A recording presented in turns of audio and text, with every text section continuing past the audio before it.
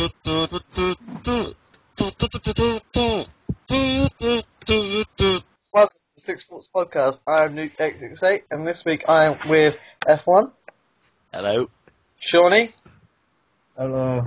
and making his return to the podcast is Julesy. Hello. Yes. So where do you guys want to start this week? F1 season review, obviously. Sebastian Vettel ran away with the season, won the title, 2 races in hand.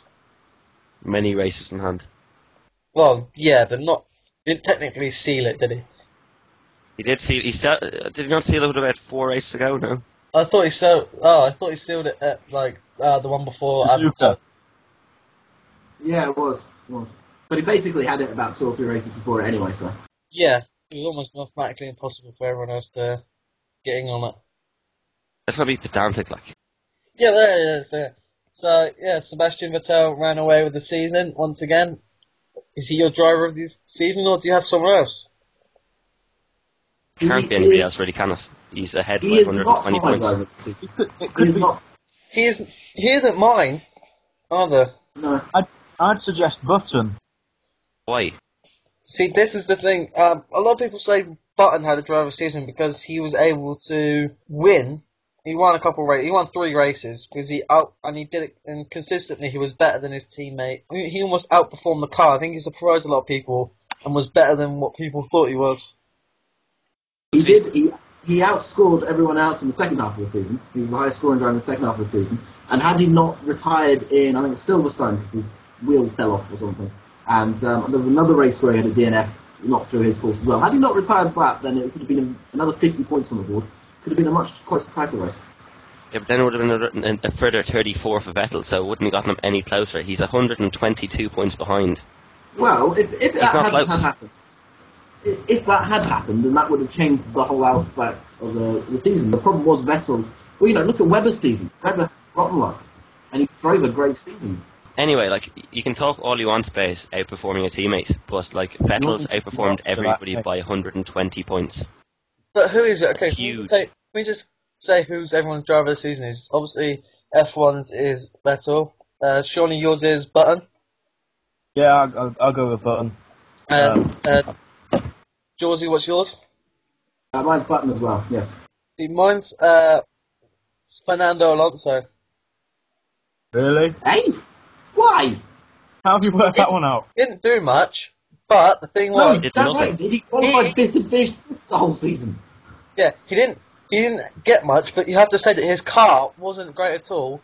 But considering, Oh, what are you basing that on? Because Massa was horrendous in this, but Massa is a horrendous driver.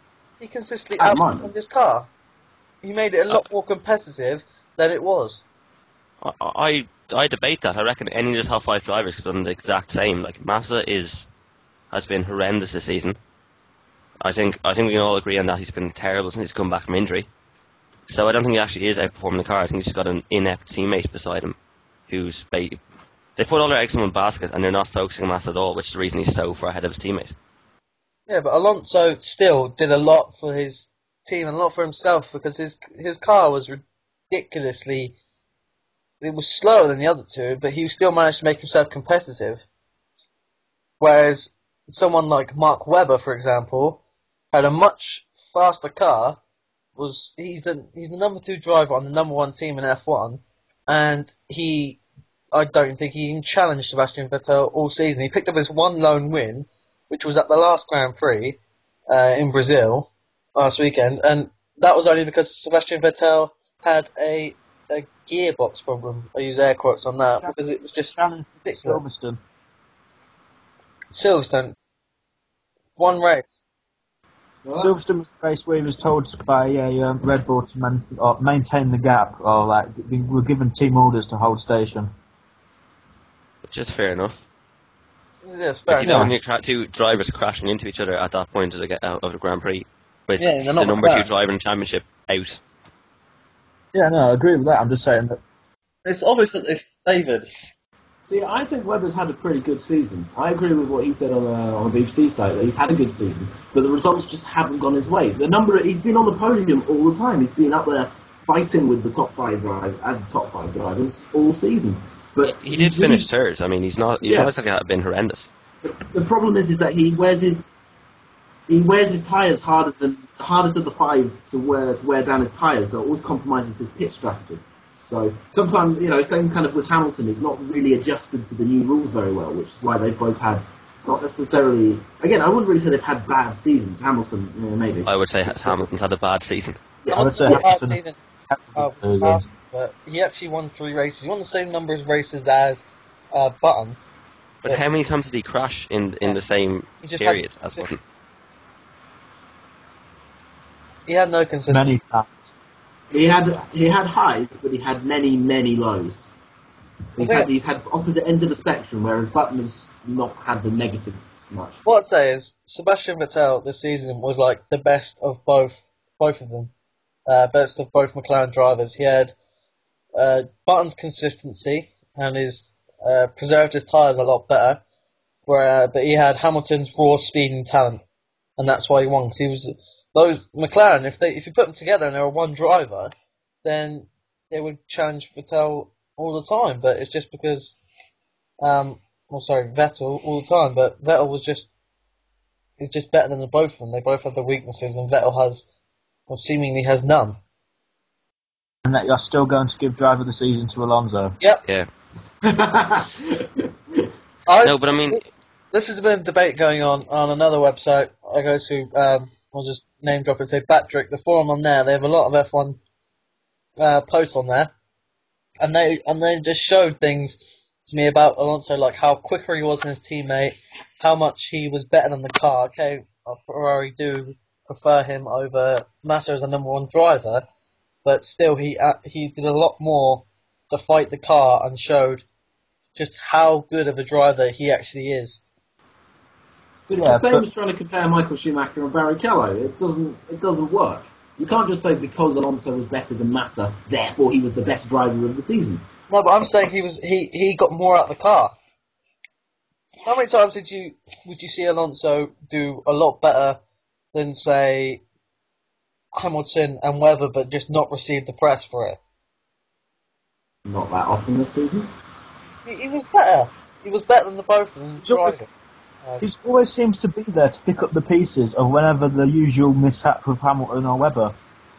The problem for Alonso is that the Ferrari was absolutely useless on hard tyres this season. So he could always have good race pace in the first half of it, but then the whole thing just fell away. The Ferrari was not a quick car this year. It was the third fastest car by some distance. But I mean, the thing I see going against Alonso is, I mean, he's outperformed his teammates by 140 points. But so was Vettel, and Vettel's teammate finished third in the Drivers' Championship, whereas Felipe Massa was nearly over 200 points off the pace. But the thing is, you say that Ferrari were the third fastest car all season by a mile. That's debatable. I agree with that, yeah, and that's a fair point. He still finished above Hamilton, and he was only a point behind Webber. And how many times has Hamilton not finished? Hamilton had a terrible season, so the comparison doesn't really mean that much. Hamilton had a bad season. He just couldn't finish a race. Exactly, so it was a terrible season. That's a bad season. That's exactly what constitutes a bad season. This is all reliability issues, which he hasn't had. Yes. Face it, you're not winning this one. No, it's not. You can't not win it. It's opinion. I think Fernando Alonso was one of the best drivers on the track this year. He didn't get his victories, but he still was very competitive in an uncompetitive car. But how about this one? That makes him a good driver. That makes him one of the top 5 drivers. Understandably so. But it's not making him the best driver because Ferrari do differently from Red Bull and McLaren. They put all their eggs. They put their eggs in one basket. They put all the emphasis. Massa has spent almost the second half of the season developing the next year's car. It's only Alonso who's had all the sort of big fancy updates for this season. So it's not really the full reason why Massa has been so slow, but that's my point. Is that they put all their effort into Alonso. So of course Alonso is going to be up at the same pace as the rest of them, as opposed to McLaren and Red Bull, who spread their resources everywhere. I just wonder what happened to Renault for the first 2 races of the season. Oh, they fell away a bit, didn't they? Actually? Yeah, they Petrov in Australia, and then Heidfeld in Malaysia, and then they struggled. Did they get beaten by Force India? other teams caught up. We've seen it a few times. We saw it especially with a BMW about 2008, the year Kubica won a race for them. Yeah. They good car at the start of the season, and in the middle part they sort of updates sort of slowed, and it allowed the bigger teams and the other teams with a little bit more money to sort of catch up. And the lack of updates is really probably what ended, which meant they were going around in about 15th and 17th, really. But here's an interesting one for you. Driver of the season who wasn't in the top 3 teams. How Suarez. Paul di Resta. How? Or Suttel. But the rest teammates the whole time. The rest was consistently beaten by his teammates in the second half of the season. But he's a rookie. He's in his first year. I don't think he was consistently beaten. I think he out-qualified Suso, didn't he? On average. He also finished on half the points. Yes, but I would expect that of a rookie. I would expect a senior driver. Well, no, but he can't be the best driver then if he hasn't beaten by his teammates. He was 15 points back on Adrian Suttel. Which is a good bit when Adrian Suttel's only scored 42. For a rookie, his speed was good, and he was always entertaining. He looked one of the better drivers in the mid pack. Obviously, Suttel's got that experience. In a couple of seasons, Paul di Resta had that experience, and I think he'll definitely be pushing for a bigger place up the field. Okay. But look at the best drivers who've had recently. Like they've all always beaten teammate in their first season. Obviously, Suttel's probably better than most of the drivers they had to race against in the first season. But I don't think when you're considerable margin behind your teammates, you can be considered the best driver in the mid pack. I still want to know why Nick Heidfeld was dropped from Renault as well. I think they wanted to give Senna a run, basically. Or I think what happened. Yeah, they gave Senna a run, but Nick Heidfeld was getting them points. It was in Hungary. I know what happened. It was in Hungary, and Heidfeld did the first practice session, and then Senna did the second practice session and went faster. And that happened for a couple of other races before that, and then they made the decision that okay, we'll put Senna in the car because he's obviously got more pace. Of course, he'd go faster in the second practice session, though. At a track like Hungary, that's used once a year, the track on the first practice session would be really green and really sort of slow. There'd be like really no grip. And Senna gets the second practice session when the track's a little bit more rubbered in. You'd expect him to be faster. In fact, you'd be a bit worried if he went slower than him. I think that's just Renault wanting a newer driver. Yeah, that's just because they've got all that. They've got what, like 3 or 4 young drivers. Yeah, I mean Heidfeld's not going to bring in sponsorship, whereas a man with the name of Senna will. Like Heidfeld isn't going to be a man to attract and sponsors, whereas a man with the name of Senna is always going to have sponsorship appeal behind him. Yeah, but he didn't have. It wasn't like he had a bad. He wasn't like getting the points. I mean, he was there for half a season, and he still outdid over half the field of drivers that came in. He was 3 points behind his team, behind Vitaly Petrov, who raced the entire season. And if he'd raced the entire season, possibly he could have finished ahead of Adrian Suttel and basically at the top of the midfield, because there's the gap between the top 3 teams to Mercedes is quite big, and then there's a bigger gap towards Mercedes and then the rest of the field. So, do you think that Heidfeld will make a comeback in future? No. No. He's done. And that's unanimous around everybody at the moment. Unless he does a Della Rosa and joins HRT or something. I would have loved to see him. I would love to see him back. I think I really like his driving, but unfortunately he's 34. There are a lot of young drivers, and there are not enough places at the moment. The man and dad will probably find great success in touring cars. Like David Coulthard's still racing in the DTM. Yep. And we'll probably find him there. Give it a year, maybe not next season, but we'll probably find him in the German touring cars or some other kind of social racing. Race. He just won't be. He'll continue to race. He just won't be. I don't think he'll be in F1. No. Agree with you on that one. It is an interesting situation on Renault right now, or Team Lotus as they'll be known from next year. Yep. They've got Kimi. They've got 4 drivers, and they've just brought back Kimi. Yeah. Great decision. Yes, yeah, brilliant. I must admit, I didn't expect Renault. I would or Lotus, or whatever they call it. I wouldn't have called that. I would have thought Kimi would have gone to Williams. Yeah. Yeah. Wasn't he rumoured to join them? The outgoing. A couple of years ago anyway. Sorry. Wasn't Raikkonen? I think it was sometime through last year. Raikkonen was rumoured to return to the team, and I could have sworn it was Renault again. Well, they have been linked with him before. It's just because they've got enough talent as it is. They've got Vitaly Petrov and Bruno Senna racing at the moment, and then they have Roman Grosjean and who else is it? Roman Grosjean, and I think they have another young driver who could possibly They've come. Kubica as well. Oh yeah, sorry, that was it. Yeah, Kubica, who's out of injury. He's not going to be back to the start of 2012, but they still have four decent-looking. Well, in Kubica's case, a lot of people who yet to see what happens after he comes back from his injury, but he was always a possible future world champion if he went to a bigger team like Ferrari. But they got Petrov. It's still a good shout. He'll go to Ferrari. They got Bruno Senna, but they haven't got. And then just brought back Kimi Räikkönen. Although I think it's a great move because I mean, if you look at McLaren's always gone on about how great he was for technical analysis, even if you don't really see it from his interviews. And he's a man like, if you look 2003 and 2005, he could be a triple world champion at this stage if time for reliability from the McLarens at that time. So he's got the experience. He's got he'll help the team, and he definitely has the abilities to go quick. Oh, he definitely has the finances. He has the technical insight. He has the history. He has the talent and everything. He's the full package. But why Renault? I mean, Well, Renault, yeah, or Team Lotus. Sorry, it'll be good for them, yes, but they've got. they are the next highest team. I mean, the top four teams are all pretty locked out at the moment.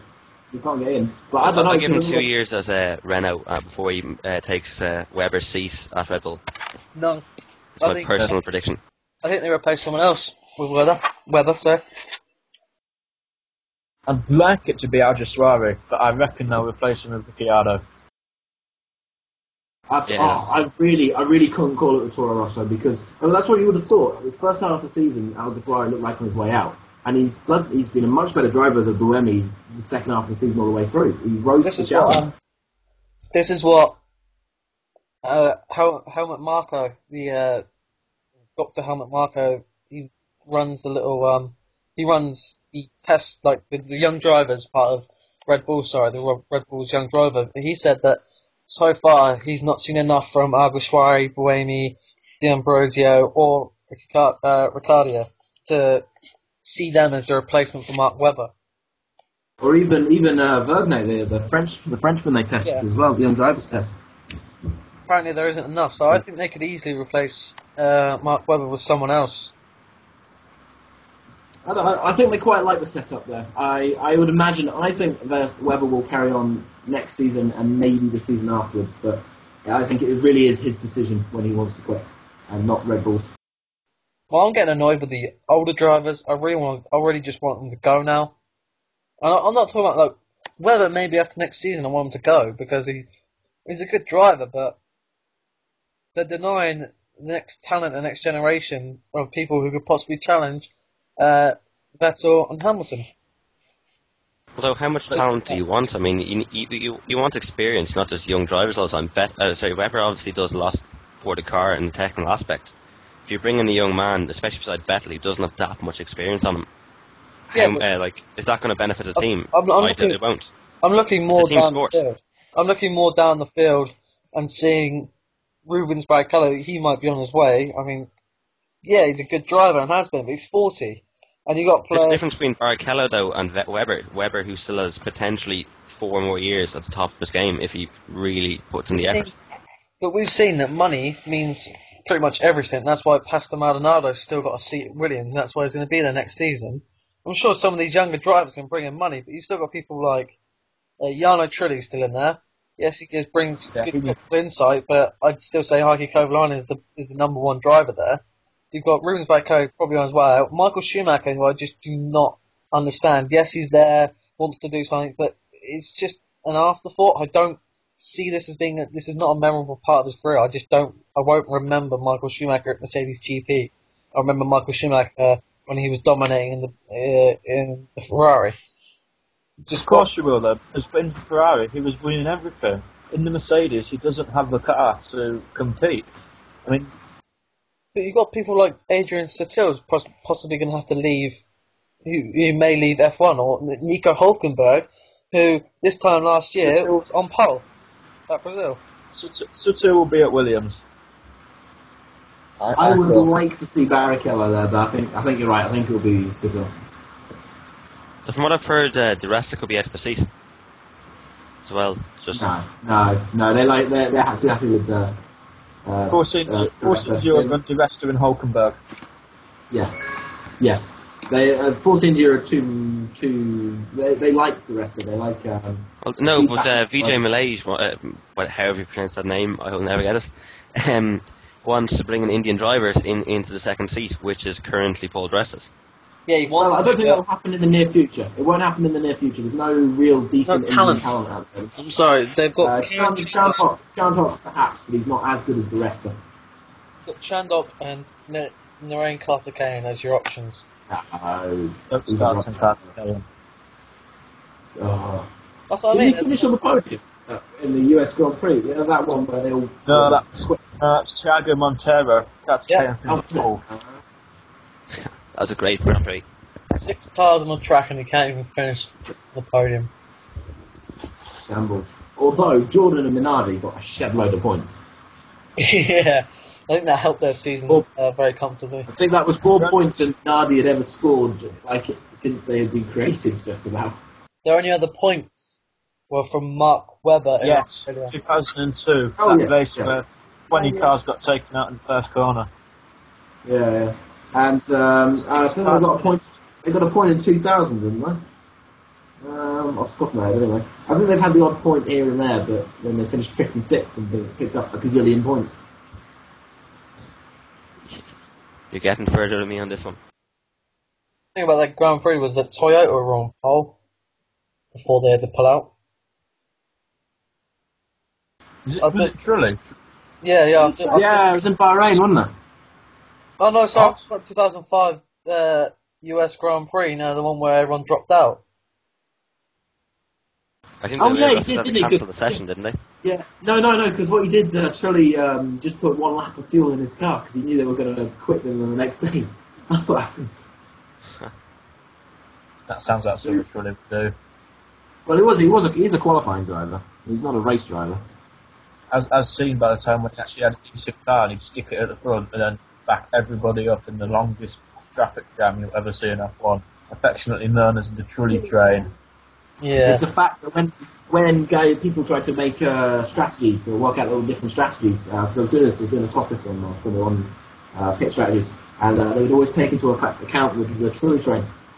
That you'd lose so much time getting stuck behind Trulli. I remember that. I remember that being talked about by Martin Brundle. Yeah, absolutely hilarious. I'm just looking at Minardi now just to see if they got any other points other than They might have got odd points in the 90s or something like that, but I don't think. I think Katsuyama got a few points for him in the sort of 90s. Also, I'd just like to point out you still haven't answered my question about who's the best of the rest, apart from you. Oh yeah, give us an answer. We got a bit sidetracked. Who is it? Come on, give us an answer. Alja Suave. Yeah, and now we need Jacob's opinion. Right, what were you saying? Yeah, who is your best of the rest? Who's yours then, F1? Can we start? Do Mercedes count as the rest or not? No, that's what I was thinking. No. Because otherwise, I would have said Rosberg. But, yeah, that's what I was thinking. But I think they're kind of in their own. They were sort of not nearly as fast as the top 3, but much quicker than the rest of the pack. I'd probably say Sutil simply because he beat Petrov on points in a car that's about the same speed as Renault. And it would have been, I feel, sure. There's not really been a standout driver in the lower order, have there? It's been all of them have done decent jobs. Sutil wasn't great in the first half of the season, but he definitely stepped it up in the second, which would kind of clinch it for me. He's been the most consistent since the halfway point. I'm trying to think through the new. I think Clever Line's been pretty quick. Clever Line's been pretty good. Clever Line has done a good job. Yeah. He's been constantly pushing the sort of the other non-new teams. Yeah, he got to second practice 3 times, didn't he? Yeah. Well, it's still very difficult when you don't have. Still very difficult when you don't have a point on the board to kind of establish yourself as the best of the rest driver. I mean, I think he deserves a seat higher up in future, but I don't think he's quite done enough to be able to get He's himself going to that be a rank. physicality. He's going to be a physicality. He's going to be very, very good in midfield teams. But, you know, looking at him in McLaren, he struggled ridiculously again. But he did come in as a rookie. Did he? Yeah. No, he didn't. No, he didn't. No? He was racing for Renault beforehand. Yeah, Sorry, he yeah. was. This season Renault, I thought so. Yeah, it was a no, swap, never I mind. should see him. Oh, I think, what they're going to be next season, Caterham or something. They'll be one to watch next season. They've got a really good setup, so it could be quite interesting. They'll be pushing the Saubers if the Saubers aren't careful. Although until Adrian Newey comes into Caterham, I don't think they're going to win much anyway. No. He's pretty much the deciding factor if he's going to win the Constructors and Drivers' Championship at the moment. Yes. Ferrari tried to sign him. Who is your rookie of the year? Considering there were three. No, sorry. Yeah, there were four rookies this year. As far as Well, I know. The rest of The rest Perez. Perez, Maldonado, also there's five. Yeah. D'Ambrosio and Ricciardo. Ricciardo. Out of those five, who is your rookie of the year? Oh, the rest of them, without a shadow of a doubt. I don't know if he's my worst of the year. I'll put Maldonado on that. With fucking useless driving. Sorry. Money gets But you his everywhere. useless driving. Sorry? Money gets you everywhere. Hmm? Money gets you everywhere in Formula One. That's why It there's does. seats. Well, considering he's sponsored by a country, then I think he's got a good shout. However, the sponsorship deal between the PDVSA, or whatever the oil company is that backs Maldonado, and Williams is currently under investigation by the Venezuelan government because under the Venezuelan law, a sponsorship deal of that amount has to go through the government, which the government didn't give permission for. So Maldonado hasn't got a safe seat just yet. Well, it's been He announced. has got a contract. Yeah. If his funding goes up, Will they still have? Will they want that contract to stand though if he's not bringing the money in? If they lose it, then he goes as well because then he's got to find other funding, which he won't get because no one wants to support driver who isn't going to get points. They'll find someone else. They've got a long list of options of other drivers looking for seats.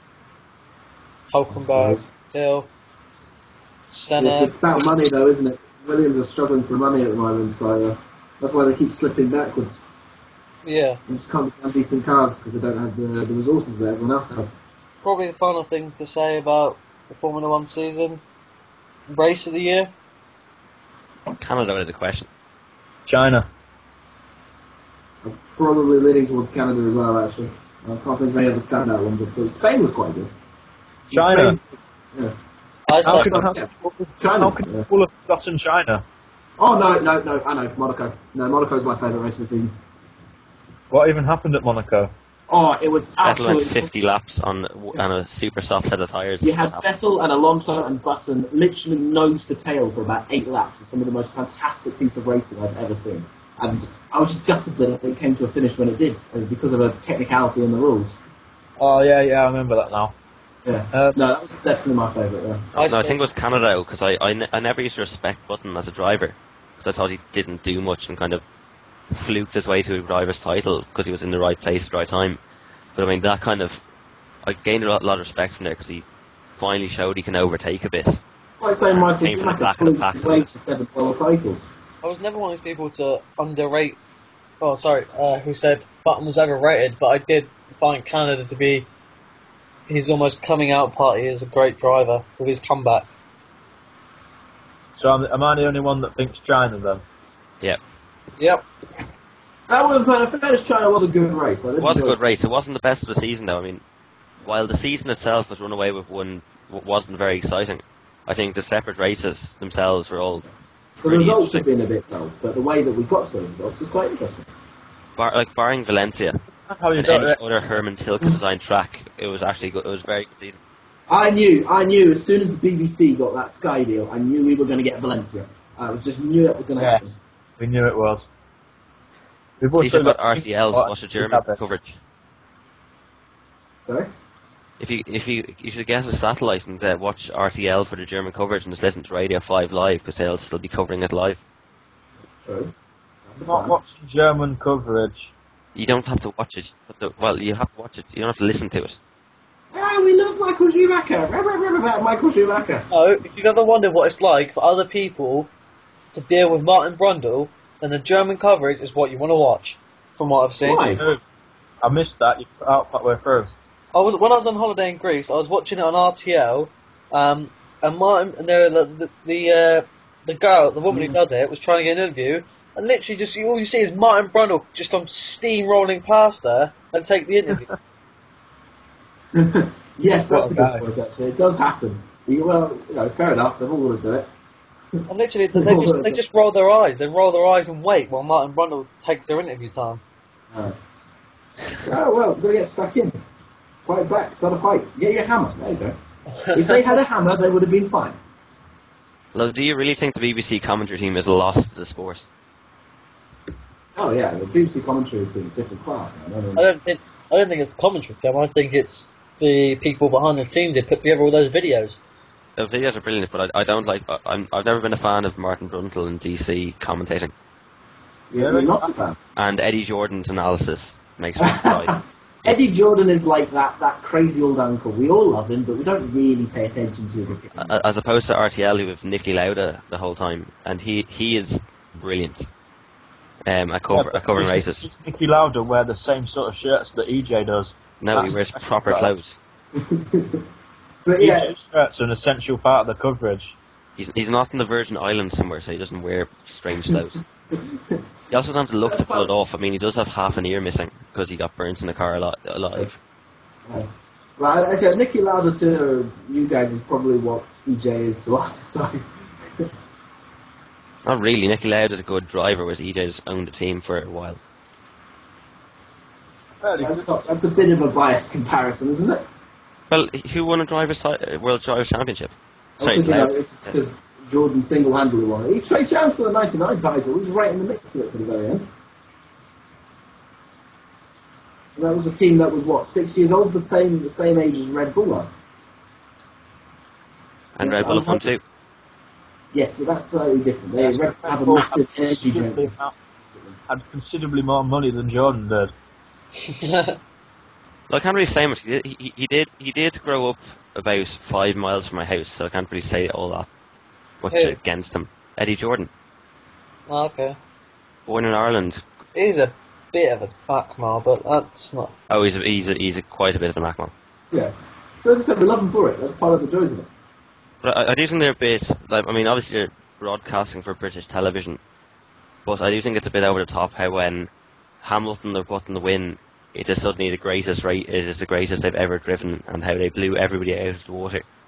And I don't think it is like that. It is. That's been the situation for them for all of their wins, because it's either been Vettel win or one of the McLaren drivers has done something extraordinary to steal the win.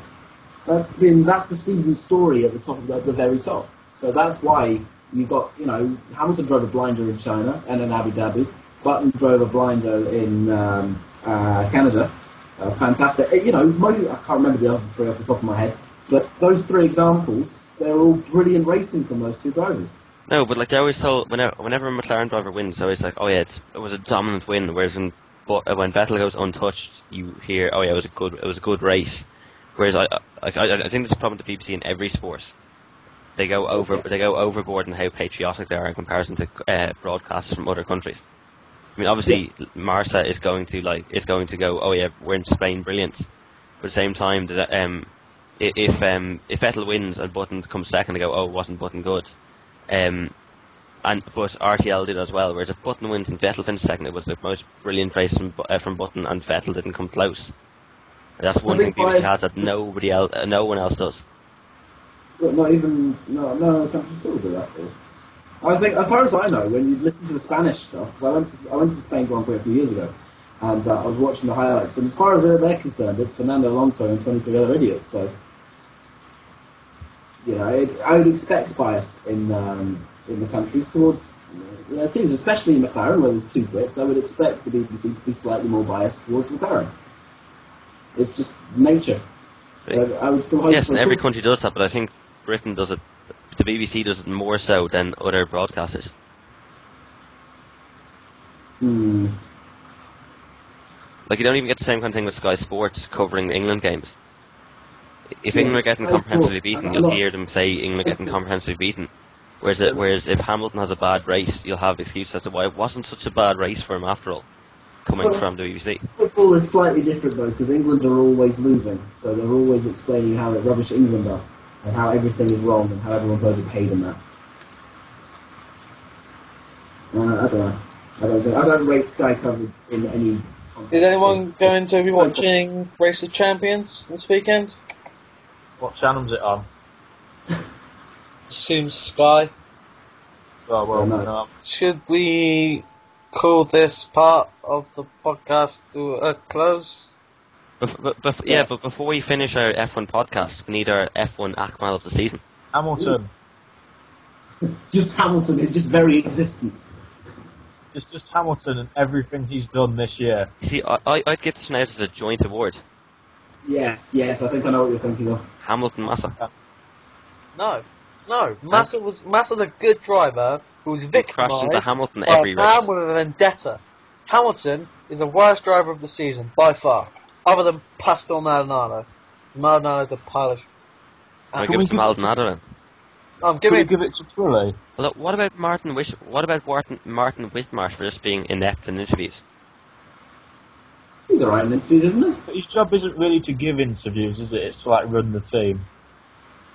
Well, we've got 3 possible Akmals of the season. Let's vote on them all. Who are the Martin 3? Whitmarsh. Oh, are the the 3 3? are Martin Whitmarsh, Pastor Maldonado, and Lewis Hamilton. I vote Hamilton. Yeah, I vote Felipe Massa. Felipe Massa with Hamilton has to be can't conjunct. vote for him. No. It has to be joint award of Felipe given this. Massa is a good driver, victimised by a man with a vendetta. Victimised by his team, more like, but that doesn't mean Yeah, that's not his matter. fault. Not his fault. Exactly. It's not his fault that Lewis Hamilton doesn't know how to pass.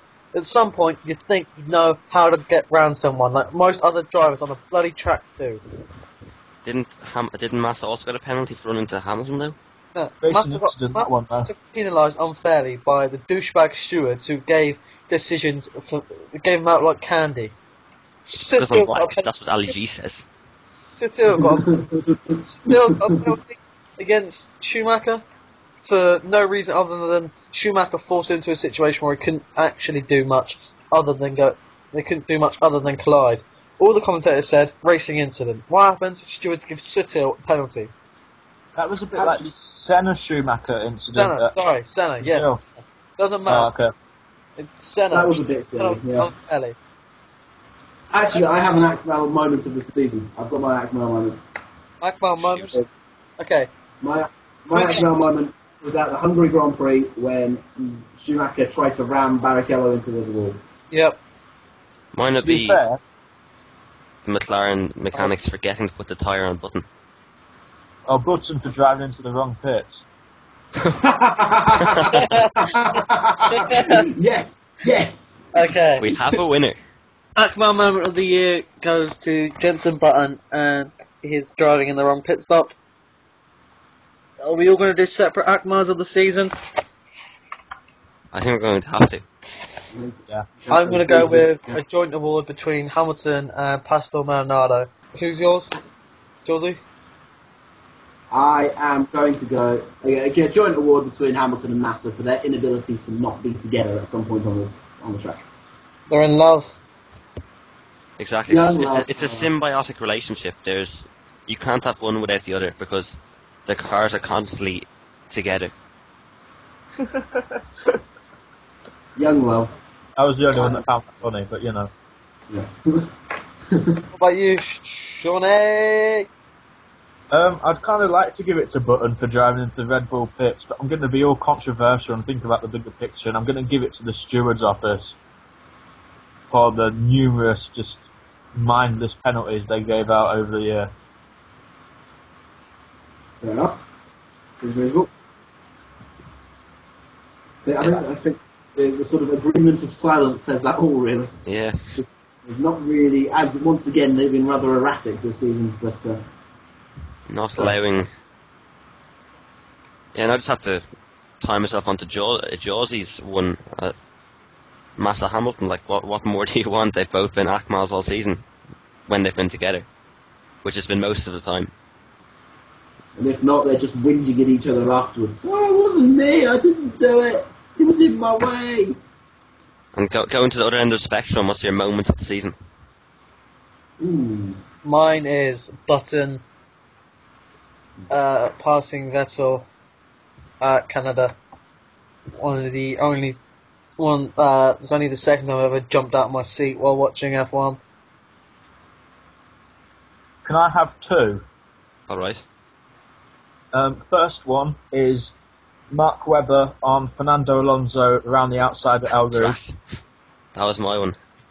And the second one is Fernando Alonso around the outside of whoever it was at Brazil in turn 5. Button, wasn't it? Button. Yeah. I think it was Button. Alonso on the outside of Button at Interlagos. They were two fantastic moves. True. F1, what's yours? Well, considering mine has now been taken, I'm going to say the Vettel overtake on Alonso on the grass in Monza. But I think the El Rouge one, I don't think that can be beaten. My favourite moment of the season, going back to my favourite race of the season, Monaco, where you had Vettel and Alonso and Button nose to tail for 8 laps straight. Some of the best racing I've ever seen. Or alternatively, we could say it was when Eddie Jordan got thrown into the swimming pool on the Red Bull car. Oh no, even better than that. Even better than that when DC got thrown into the swimming pool. And as soon as he realised, he clung onto the wall like nobody. I can't go in, I've got white trousers on, I'm holding a mic. Oh, you sounded more Scottish than you ever have. Yes, it finally happened. Anyway, I think we've just about summed up our F1 section of the podcast, so... Now that we've got F1 out of the way, we should probably start talking about the other stuff that happened this week. Starting point would be the passing of the Wales manager, Newcastle, Everton. Okay, so we'll move on to something else that's happened in the world of sport. The very sad story of the Wales manager and Leeds United legend, Gary Speed, who sadly committed suicide at the weekend. It's obviously a very sad event. It looked as if he had so much to live for, but obviously there was something not quite right there. Sad day for football. Anybody else got anything to add on that one? Yeah, I think it's a very... He's not just a Leeds legend, but also Newcastle and Everton. He's a Newcastle fan. He was one of the main midfielders I was growing up, him alongside players Laurent Robert and Solano. He was just like the rock in midfield. But he also seemed to have a bright career as a football manager. He seemed made out for the Wales job. They were in the best run of form for a long time. They were climbing up the rankings ever so slightly. Obviously, he's got a better team around him than they have in previous generations, and probably when he was playing. But he was able to instill such a confidence. And also, it wasn't just the Welsh players as well. There's a lot of other players in football that he was very close to and was an idol to. And I think it's a very sad day for football to lose someone so young when they still had a lot more seemingly going for them. I mean, obviously you can't know what's going on behind the scenes and stuff, and obviously there's been lots of stuff in the news. A lot of people just don't understand it because he had such a great thing going for him. But depression is funny, and I'm assuming it's depression. We don't know. I don't know the reasons why it happened, but these sort of mental illnesses or depression, that sort of thing, it's not. No one knows a lot about them because it's a very complicated thing. So obviously it's a terrible thing. I really loved the story. It was at Swansea, wasn't it? And they had a minute's silence, and that spontaneously turned into a minute's applause for him. I thought it was a beautiful moment. That's for all the rubbish that happens in football and all the silly little child games, that was fans uniting in one moment there. That was a beautiful thing to see. He also received 11 minutes of clapping at the Leeds game, during which time they actually scored. Wow. That's very good. And also, just some of the tributes were amazing to see. Robbie Savage did a radio show which was told was a very heart-wrenching radio show, and at the end of it, him and his co-host for it in the tribute show just started breaking down, crying.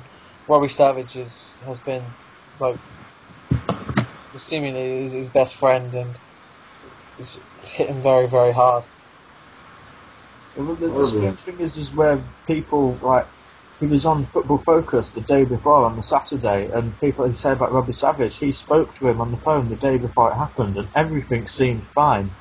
Everything that happened just seemed so sudden, and it is hard to get your head around because on the surface, it doesn't look as if there was anything to cause him to want to do what he did to himself.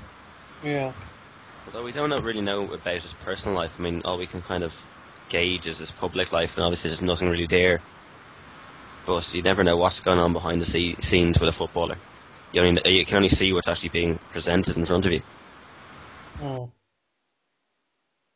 I think it was a shock to everyone, just considering how sudden it was, considering he was on the rise as a manager. He was on Football Focus. It just seems as someone said, he seemed absolutely fine, and then this happened. I think it's quite shocking, and if it was, no one really knows what it is at the moment. But if it is depression, then it's clearly something that's hidden in football. But a lot of people now, I think, are going to take it more seriously, and a lot of stuff is happening to help raise support for depression at the moment. Because apparently that's what a lot of people think the cause for this was. Although I think we covered the loss last week with Babak Rafati, the referee, and I think kind of you have the same kind of pressures as a manager and anybody who's big in football. Like, you know, it is something that has to be looked at. And as I mentioned last week as well, Robert Enke, he committed suicide as well. What was it, 2 years ago at this stage? And I mean, the Bundesliga tries to do a lot to kind of, I don't know, help players in that regard. Maybe that's from the Premiership and obviously the Welsh Football Board as well. Like everybody really has to take a look at it. It doesn't need to be a public thing as well. That's something quite important. It really doesn't need to be shown that publicly. It's just something behind the scenes, some sort of thing there. No, but they've kind of brought out psychological analysis and that kind of thing, and trying to help players deal with the pressure. And I think that's something that every football association should try implement within their leagues and within their national team between players and managers alike. Yeah, don't know if we need to cover any more on that really. So you guys did a lot of it last week, so. Yeah. We said a lot about the stress and everything last week and the pressures. Well, I mean, I think it's something you have to kind of keep an eye on, and I think there's a lot of articles come out recently on kind of not Robbie Savage, about Gary Speed, and just kind of the situation in general, especially on the BBC. I think a lot of those are worth reading and just seeing what sportsmen have to deal with. Like, I mean, it is kind of it is another warning call, and I think it's one that we need to be alert to and and respond to. Because obviously it's not just cricket as well, it's sport generally. I mean, it's well documented. Marcus Trescothick, for example, and I think Matthew Holgard came up and said soon after the release of his book that during his final series he was suffering from depression and he just didn't want to be there. Well, sure. After Michael Yardy came out, a lot of cricketers did say with depression. A lot of cricketers did say they were at the limit. Yeah, that was Michael Yardy who said that. After Michael Yardy. I think it's worth just to wrap that up with saying that our thoughts with Gary's family and friends. Yeah. Pretty much. Settles us rather nicely. Also, in news from football, on the day of recording, which is Friday, we've had the Euro 2012 groups announced for the tournaments next year. Have you all seen them?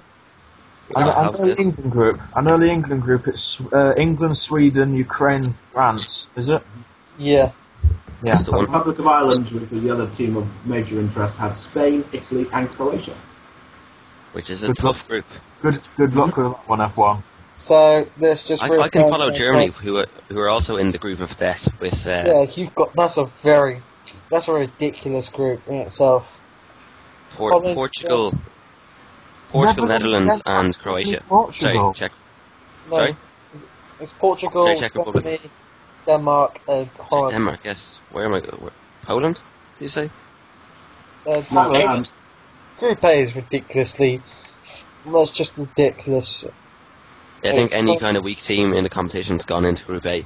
Yeah, it's Poland, Greece, Russia, and Czech Republic, of which the strongest team in there Is Russia. probably Russia. Yeah.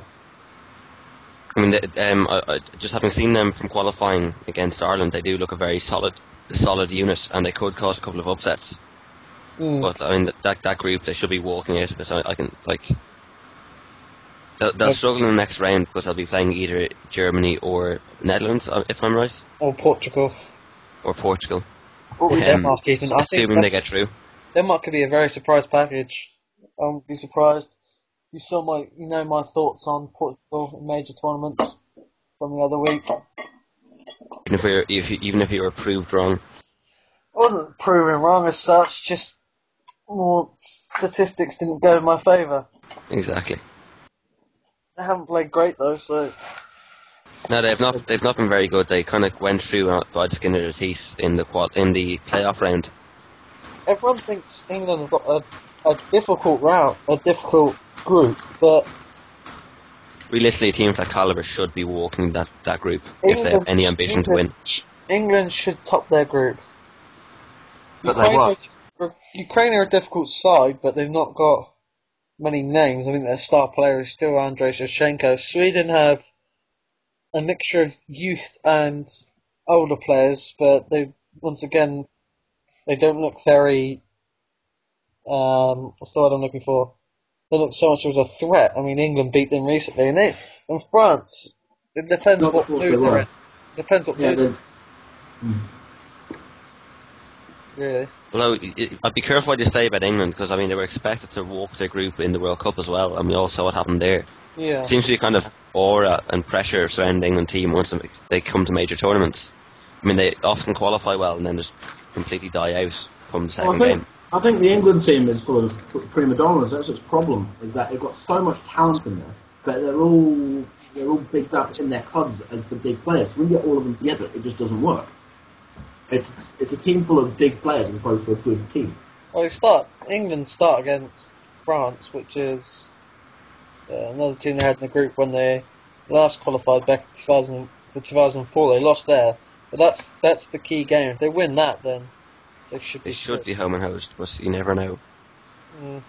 Look, there's a difference between the World Cup and the Europeans. I mean, there's no weak team. Well, there are weak teams in Europe, but the ones that qualify, there are no weak teams. Yeah, And there's some good sides. Like look at Turkey. Turkey made it to the semi-finals last time round. Like you've got very good teams that haven't qualified. It's not like the World Cup where you show up and can play Togo in the group stages. If you get to that state, if you're in the top 16 in the group stages, you will be playing good sides the whole time. Everybody can cause an upset. I mean, Spain showed it in the World Cup. They lost against Switzerland. There's no reason why you can't see Ireland or Croatia throwing an upset in there. I mean, even Ukraine in England's group, there's no reason why they shouldn't be able to beat England. I mean, they're all very good sides. Yeah, they'll be at home, so they have the advantage. What's the pitches like? Are they actual grass pitches or are they all I think they're grass pitches. synthetic? Don't quote me on that. Haven't actually looked at that. So that could be a game changer as such.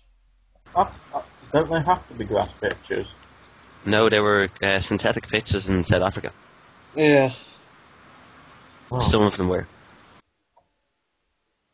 Yeah, it does look too bad for England. It looks bad for the Republic of Ireland. I mean, I think the Republic of Ireland would have loved to have been in Group A, but can't have it all.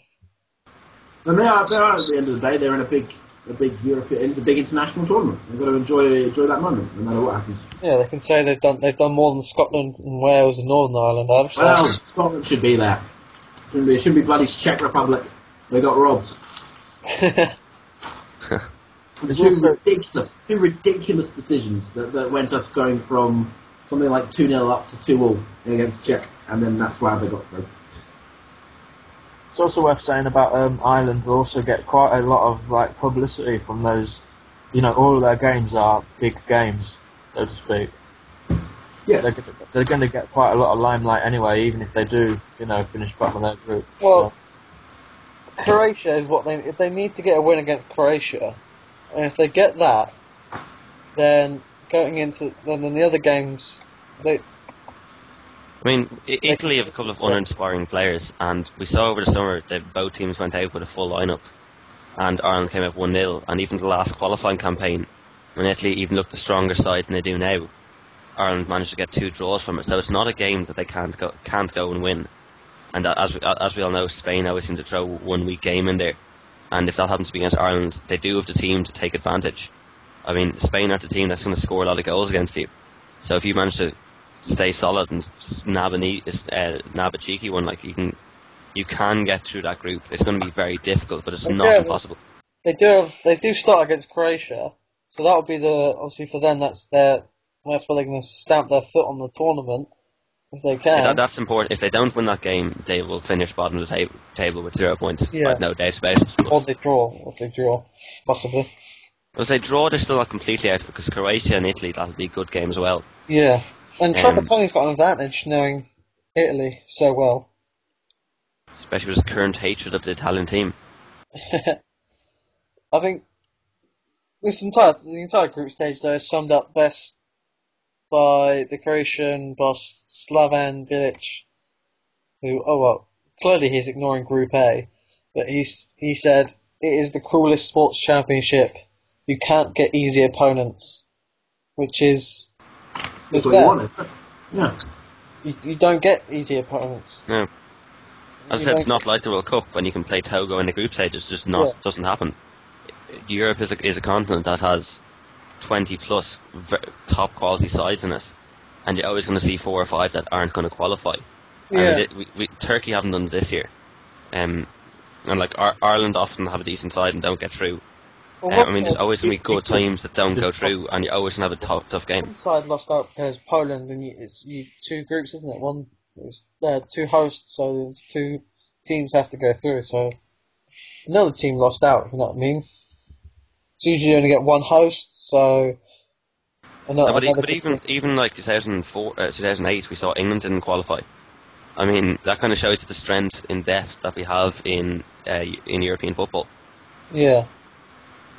Because England are a top quality side, regardless of what you say, and they should be qualifying. They didn't, which just shows you how good other sides must be.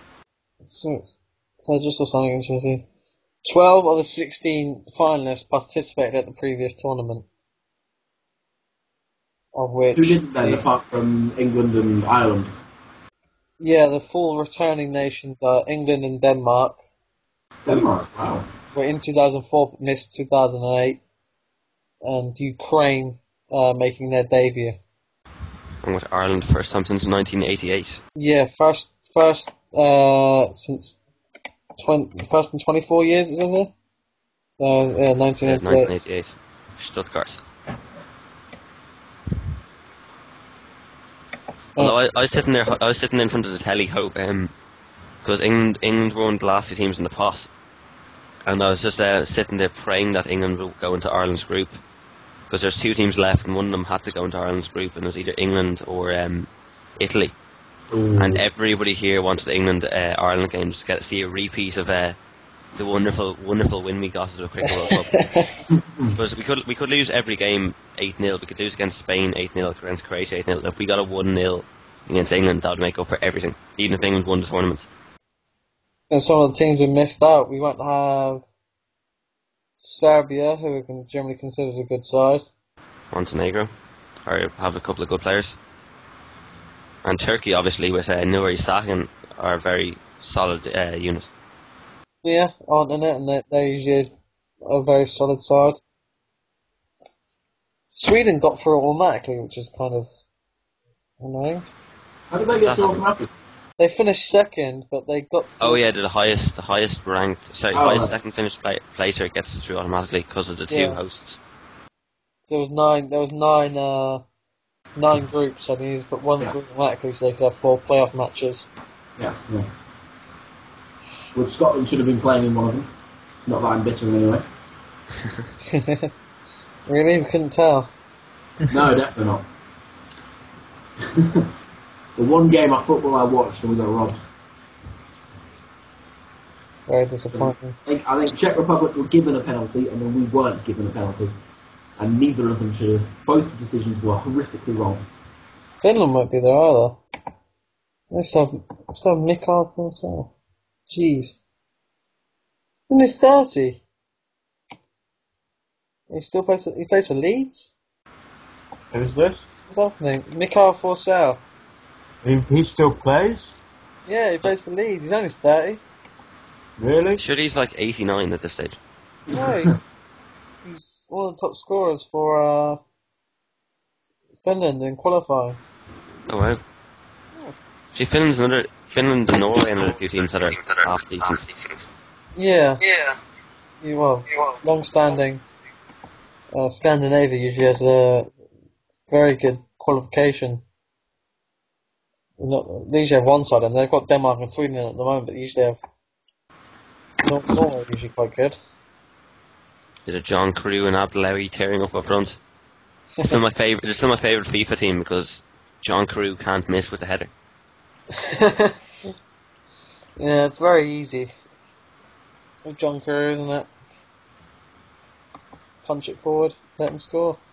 Yeah, all he wants. No, but in terms of prediction, who would you say was going through each of the groups? From Group C, I think it's Spain and Italy in that order. I'd then say it was France, England from Group D. From Group A, Russia and Poland, I'm going to say. I think Poland, yeah. Home advantage will play a big part. And I think Holland that good as that? Holland, Germany. In that order, or... Actually, Germany, Holland. I think the international friendly about 2 weeks ago, was it? Whenever Ireland were qualifying, Germany played the Netherlands and came out 3-0 victors, never looked pushed once during the game. I think that kind of sums up the level Germany have managed to achieve over the past 2 years since the World Cup. I agree completely, except for one, and I think that Croatia might just sneak past Italy. Pretty cool. I would say it's going to be a toss-up between the Netherlands and Portugal for Group B. With Germany qualifying, obviously. And either the Netherlands or Portugal, depends how their game goes. So it kind of depends because I think Netherlands have two strikers that are in unbelievable form. I mean, Klaassen Huntelaar hasn't been missing for Schalke all season, and we've all seen what Robin van Persie's been doing for Arsenal. So I mean, and obviously Schneider in midfield as well. They've a cracking side, whereas Portugal kind of rely on Ronaldo, and he doesn't really bring it to major championships, and they struggle to qualify above that. So I think it's a bit difficult to call them out as potential qualifiers. They can cause an upset, but it will remain an upset. It won't be.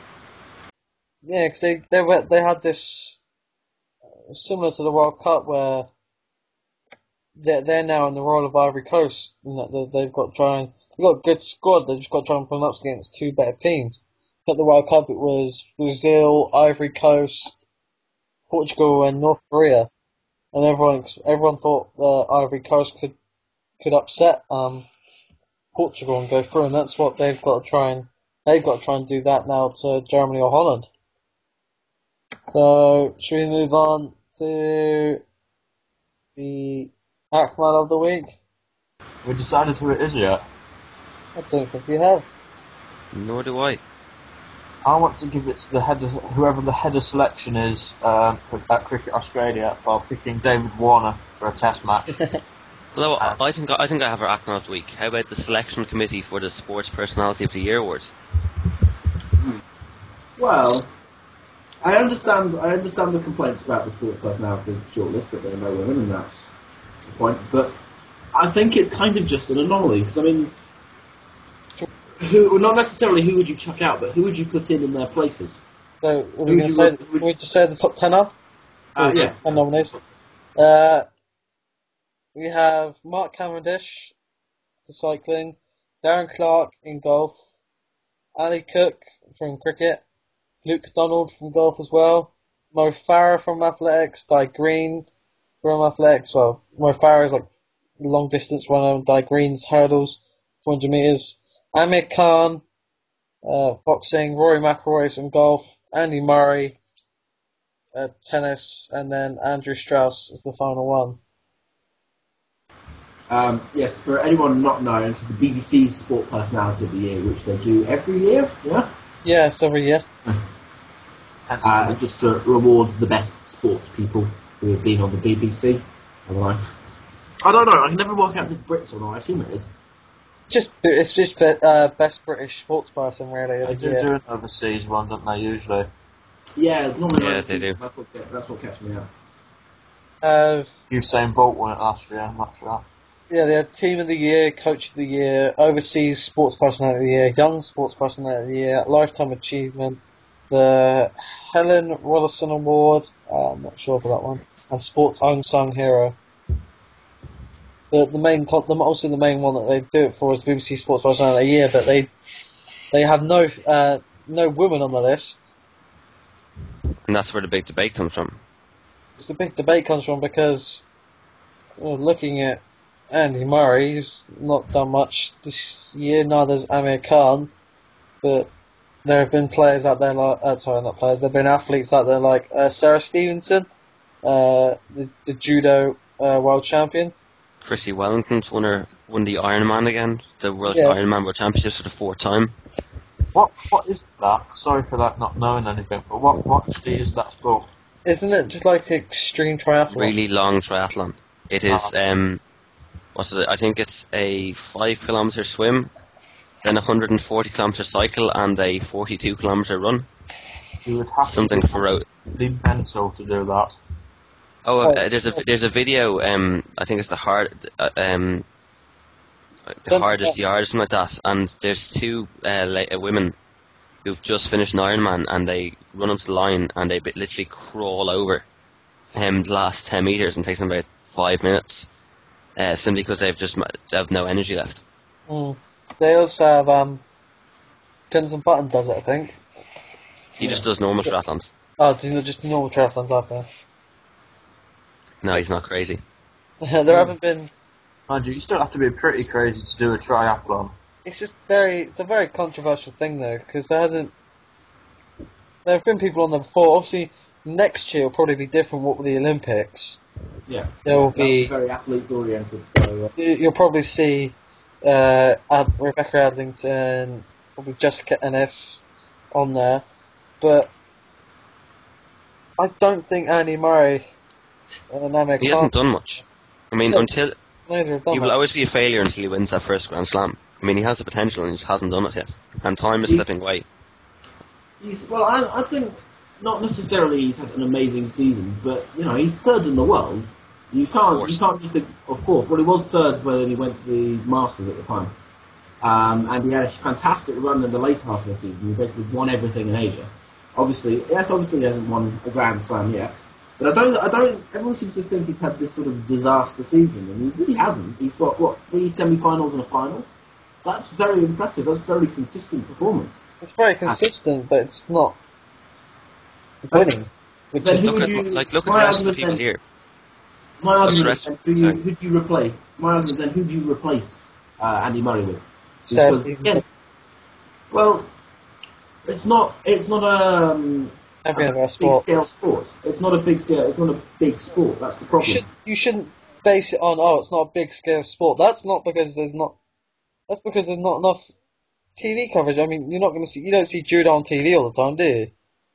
You don't ever see it on TV. That's not its fault. It's just that there is this almost a set number of sports that seem to be classified as the top sports, which people like. The problem is if they haven't had so you've won. I'm giving full credit to Sarah Stevenson for winning the judo award, the judo world title or whatever she won. But if it's not made huge news, then why should it be considered something better than someone who has been one of the top 4 players tennis all year, incredibly consistently so? Because Andy Murray is the most boring man on the planet. Coming from our very own Yorkshireman. Oh, hey, he's got the personality of a paperclip. But anyway, you look at the rest of the candidates, and they've all kind of done something big. Obviously, bar Amir Khan. Like Mark Cavendish won a green jersey.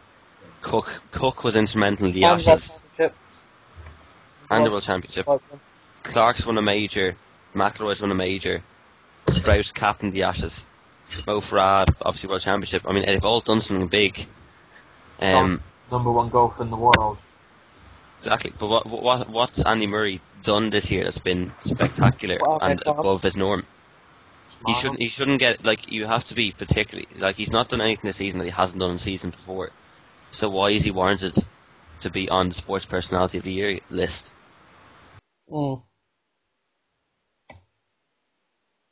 It's not really. It's not fair at all. I think. I think he should be exceptional, and Andy Murray, while he is exceptional, by his own standards, he has not been exceptional, so he should not be on that list. Whereas everybody else has been. Well, he has been unlucky that he's played in a year. He's had a year when Novak Djokovic has reigned supreme and had an elite year. But it's. I don't know. I just don't think three semi-finals in the Grand Slams, three semi-finals and a final, followed by 19 wins on the trot, is a bad season. It's not a bad season, but it's not.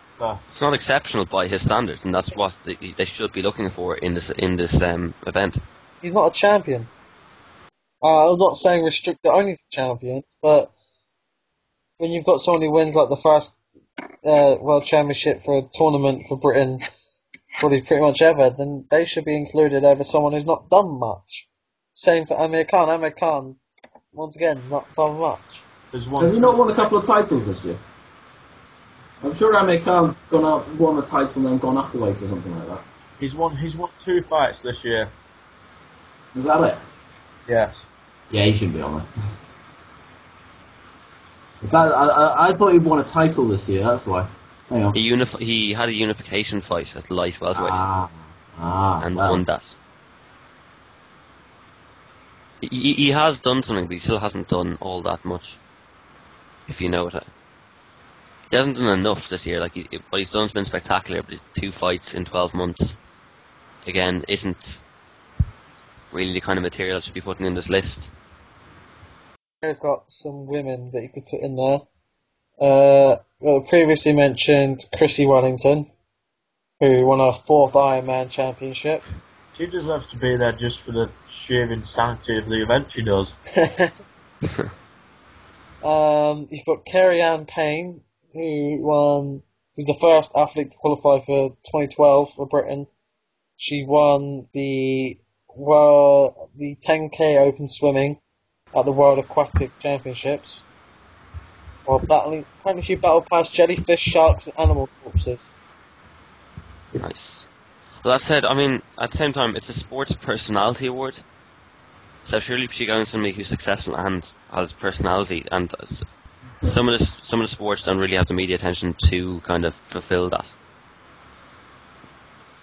Exactly, that's what I was trying. That's what I was trying to say about all these other big sports, which people are world champions at, and full credit to them. But do they have the personality? Do they have the influence? I mean, look, a great example is Amy Williams last year, who does the skeleton thing, which is not a sport you would normally consider to be a big personality sport. It depends where you are, of course, with that one. Like that's a big sport everywhere in Central Europe. Just because we're not in countries that have a lot of snowfall, that it doesn't have much publicity. Didn't do much this year, but Jessica Ennis is still a big name and still a big personality. Although she definitely had to slip. Well, I'm going to say fall from grace, but she finished second. But by her high standards, she was poor this season by her standards. And I think next year. Let's go sum this up. Zoo and Nuts get to vote on who is the sports personality of the year. Yet there are like specialist magazines orientated towards sport who don't get to. Nuts get a vote. Huh? Are you serious? Yeah, Nuts and Zoo get to vote on who's sports personality. I thought it was 37 selected magazines, was it not? Yeah. And Nuts and Zoo are one of them. Really? I think they're reviewing the system anyway, so. Yeah. The system has been the same since 2006. And this is the first time that there's only really been any complaints about it. So Yeah. I See, can that's it. understand the complaints, and I can understand that there's a couple of people on the list that perhaps shouldn't be there. But There is every year. Ryan Giggs won it, was it last year or 2 years ago? When Years ago. he shouldn't really have ever won Should have won the sports lifetime. personality. He was there more for his entire career than Yeah, he he was. should have been in the running for the Lifetime Achievement Award, but he wasn't really the sports personality of that year. There were people on it. Look, you've got the BBC passed it down to editors, and you've got the Independent, the Evening Standard, the Metro, the People, the Daily Post, the Daily Star on Sunday, and Zoo and Nuts get to vote who sports personality of the year is. Although, who Who do you they- reckon will win it? It's out of Cavendish or Clark. Do you think? I reckon- I think Cavendish or Cook. I would say Cavendish. I I'd say think. Cavendish. I think the cricket vote's going to get split, so Cook and Strauss have no chance. Clark. And if we There's learn, three people to vote for in golf, but Clark is the one that people will probably go for, considering what he went through before he finally won his first championship. Well, I think Mo Farah would have shouted because he was so narrowly pipped in the 10,000 and then to come back in the 5,000 to win that and show he was the best in the world. Like it's one of those movie scenes you see somebody coming from nothing and getting everything. I think it's definitely kind of what this award's trying to portray. So I think he should. I think he should win it, but I don't think he will because it's a public vote. I think it'll be Cavendish. Yeah. I can't He really. certainly deserves it. Yes, he's a big. Cavendish, or perhaps maybe Roy. Yeah, actually, one of those two, because those are the two who have had a big success in what you would call a big sport, I don't want to say mainstream sport. You know, the ones that are largely dominated by the back pages. Because I think that we learnt last year when Graham Swan finished last of the 10 nominations that not many people seem to vote for the cricketers. If we've got two of them, then we've got even less chance. Yes, exactly. I mean, both. I'm not saying they both don't deserve to be there, just that they're not going to get the vote. Let's be honest, it's going to be between the England men's cricket team, the England women's cricket team for Team of the Year. So that's always one award for cricket. So it doesn't help that cricket is no longer on BBC. So I don't think a lot of people have a lot of reason to go onto the BBC website to look at a sports personality if they can't actually find their own sport in there. Curse you, Sky. Mm-hmm. Oh well. Maybe is it not next year that they're trying to get back to terrestrial the Ashes? Yes, I think there is. Well, we just need to say the Akmal of the week because we didn't actually have a clear and definitive answer on that. We went into sports personality of the year. I should say it's a selection committee for that.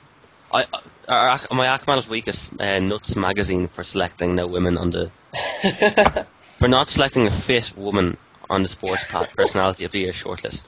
That should be their job. True, very true.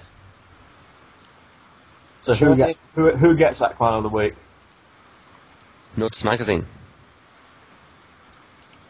Really? It's I'm debatable. afraid my vote goes with Cricket Australia's head of selection for picking Warner. Three debutants in for Australia in that test. Stark and Patterson are the other two, right? Yeah, Stark and Patterson. I like the way that James Pattinson's the brother of one-time England test player Darren Pattinson. Yes, I was wondering if there was a relation. Yeah, they're brothers. Quality. Hudson should have held out. He could have been Australia's star seam bowler at the moment.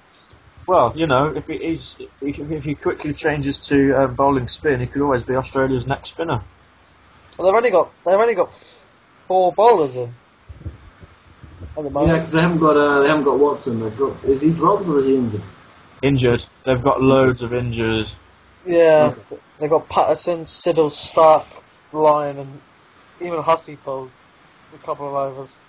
Hussey's not a bad part-timer, though. They've got a lot of half-decent part-timers in that squad. And get some of Michael Clark's donkey droppings on.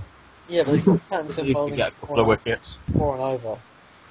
Siddle didn't have two. Siddle wasn't playing too bad at all. 24 overs, 8 maidens, 2 for 57. You'd take those figures, wouldn't you?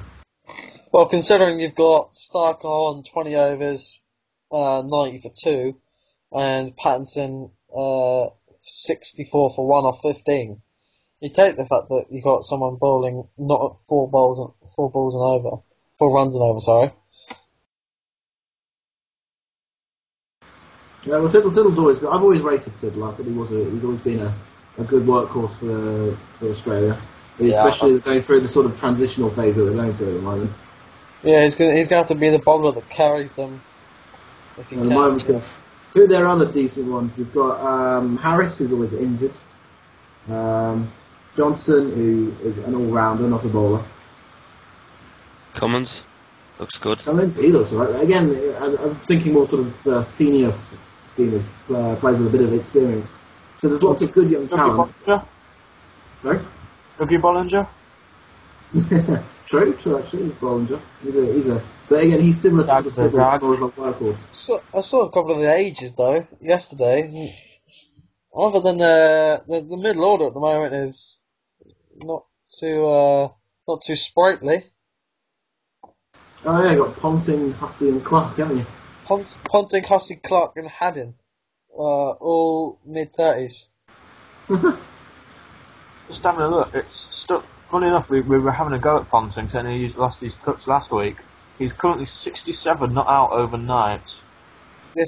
Remember this match will probably be over by this point. In which case, he's probably got a golden duck in the next innings for all we know, knowing our luck.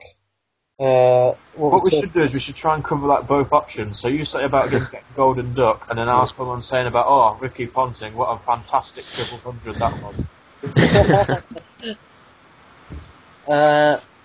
Although he did steady ship last week, the other week against South Africa, in the second innings, so he wasn't all bad.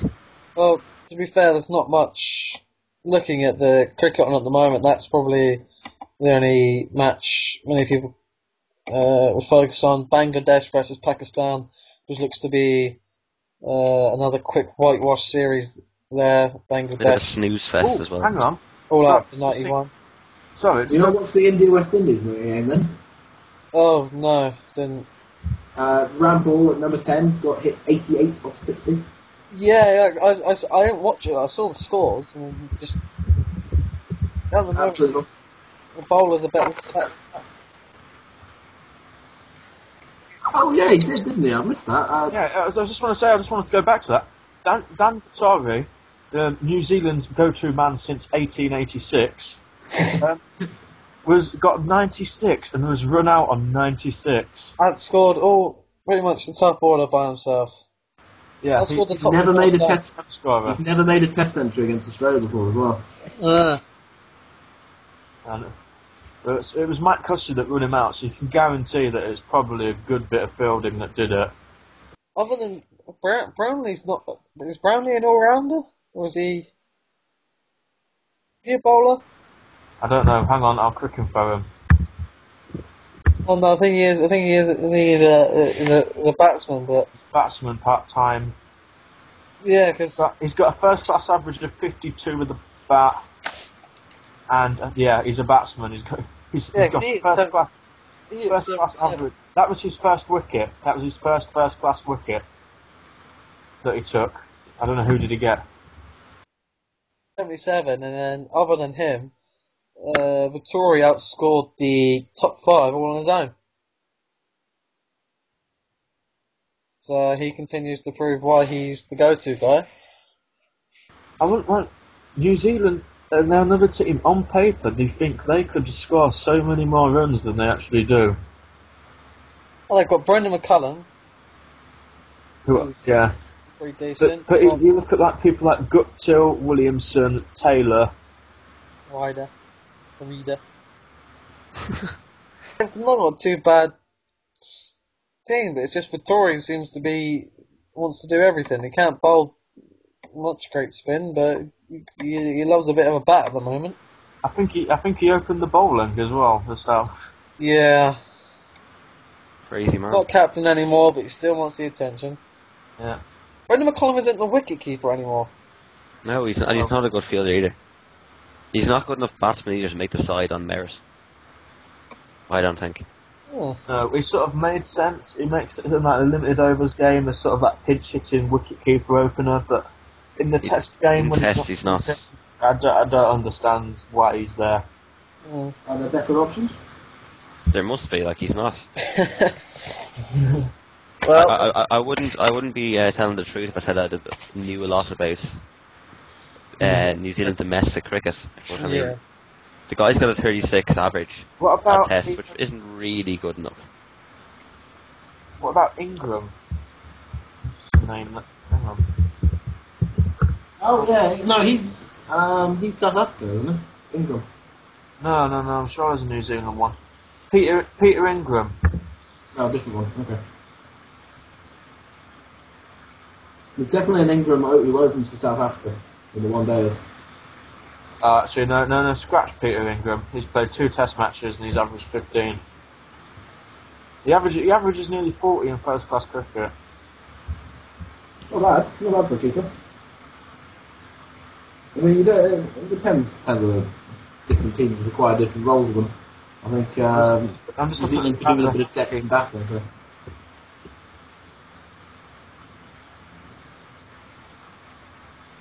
Well, the guy that they've got keeping is quite a late emerger. He's played. This is his 3rd Test match, and he's currently 32. So good on him. Which I don't see why you don't keep playing McCullum behind the stumps. I mean, he's not horrific. He's not brilliant. But if you've nobody young to come in, you might as well keep him there because he doesn't really deserve a place as a batsman. And you can bring another batsman instead of him if you keep him playing as a keeper. So it's just doing the best with what you've got, and they don't seem to have a lot at the moment, which is why I think they're ranked the worst, one of the worst test nations, if you don't really include Zimbabwe and Bangladesh. Zimbabwe and Bangladesh, yeah. I don't think Zimbabwe have played enough yet to fully judge them. But, So We are all like Zimbabwe sympathisers on this podcast, though. So there's always a bit of bias going on there. jump to the defence of my favourite non-Scottish team. who's that? Is it Zimbabwe? Henry Olunga. I think it's about time that we mentioned Henry Olunga and his star-studded music career. He'll never be as big a star as A.B. de Villiers. Have you ever heard Brett Lee's song? I haven't, no, but I know the name of his band is Six and Out, isn't it? Something like that, yes. That's for our horrific. listeners all there, just type in Brett Lee's song into YouTube and have a listen, and then turn it off to protect your ears. Oh, I was going to say if it's any good, we could perhaps have it as our theme tune, but maybe not. We know what our theme tune is. It's us all singing. Epic Sax Guy. Yeah. I thought the second West Indies game was quite good. But in the West Indies, once again, have got the habit of getting very close to winning without actually getting the results. While being terrible, you mean? They're not a good side. They're better. They're a lot better than they have been. They've got some good talent. I can't watch them. They're horrific. Kimar Roach is a very good player. It was like watching Pakistan during 2010 series of England. I sat there and nearly cried because of what I was seeing in front of me. I could do a better job than some of that West Indies team could. Ooh, controversial comments. Or at least I could do a better job on stick cricket than they could. True. Well, again, West Indies are again in a rebuilding sort of phase. They've got a lot of good young talent. They've got Bharat and Braithwaite, who are two very talented young openers. They've both got runs against India in Test cricket. Anyway. Danny Bishu, who I think is like possibly one of the best named cricketers in the world. They've got a good bowling lineup actually. It's more that the batting has got no depth in the middle order. That's largely what their problem is at the moment. You've got that Russell kid who was very good in the World Cup, I think it was. So Roach and Rampal were decent seamers. No Sullivan Ben though, our 6 foot off spinner. So no, it's all about Danny Bishu and his leggies now. How times have changed. Yeah, Sullivan Ben had a bit of an attitude problem anyway, hadn't he? I think so. Yeah. I think didn't he have to get his action remodeled or something? There was one bowler who had to do that.